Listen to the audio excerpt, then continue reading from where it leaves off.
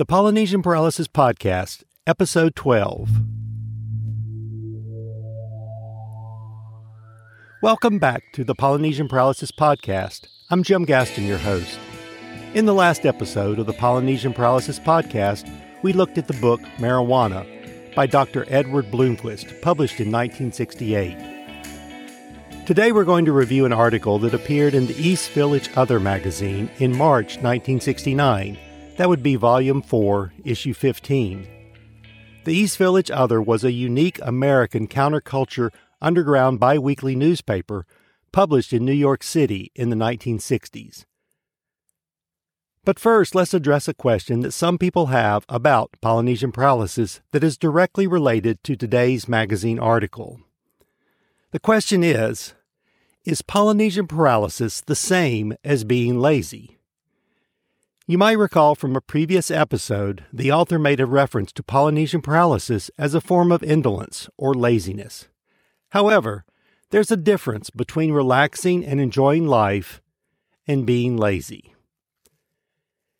It can be easy to assume that if someone is sitting still or moving slow, then they are not working hard. However, we all know from personal experience that a rest break can help us be more productive. Any work, either mental or physical, that is done continuously for more than a few hours, or attempting to do several tasks at the same time, can lead to unhealthy stress, anxiety, and burnout. We might believe that we are working hard, but studies show that productivity and creativity require a balance of hard work and relaxation. The difference between relaxing and enjoying life and being lazy is best illustrated by the parable of the fisherman and the businessman written by Heinrich Böll in the 1950s. There are several versions of this story, but it goes something like this.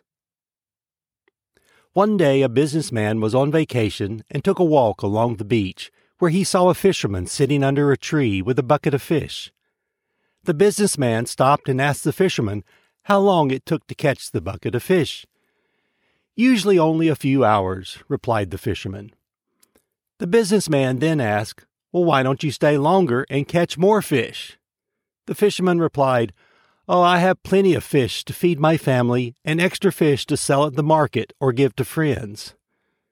"So what do you do the rest of the day?" asked the businessman. The fisherman replied, "Oh, I live a simple life in a small village near the beach.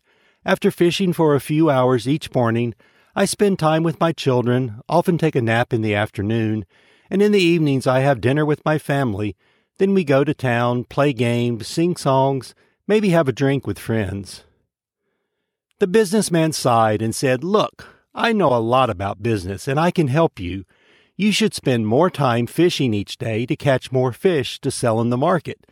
Then you could use the extra money to buy more fishing poles to catch even more fish. You could even earn enough money to buy a fishing boat. Eventually, you could earn enough money to buy many boats and hire others to do the fishing for you. Then you could build your fishing company and even export fish to overseas markets." "Well, how long would that take?" asked the fisherman.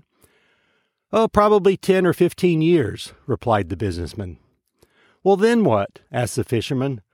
"Oh, that's the best part," replied the businessman.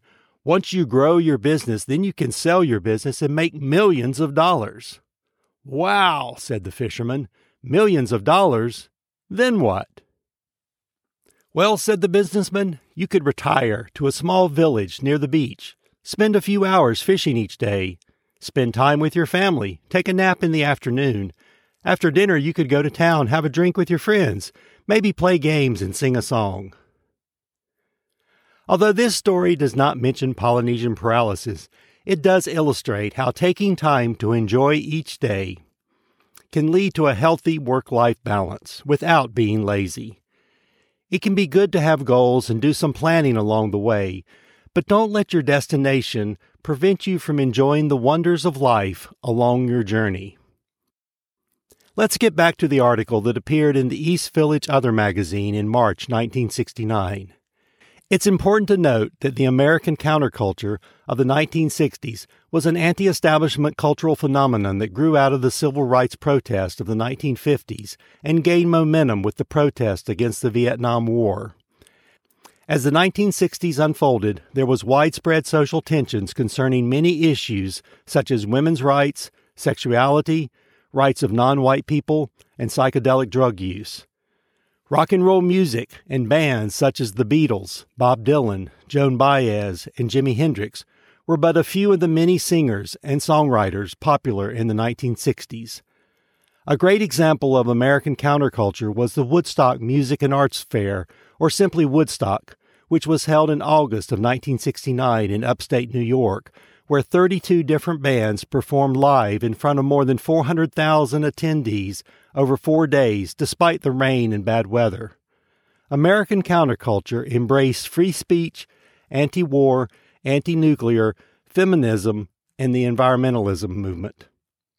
The term hippie, spelled either Hippy or Hippie, became associated with the counterculture movement and was expressed with short skirts on women, tie-dyed t-shirts, facial hair on men, and long hair for both men and women. The article on page 9 in the March 1969 issue of the East Village Other magazine was titled Hawaii, Where Have All the Hippies Gone? And it was written by Walter Breen. Apparently, Walter spent about 10 days in Hawaii in January 1969 exploring the islands and looking for young people from the mainland who were living in Hawaii because of the relaxed lifestyle.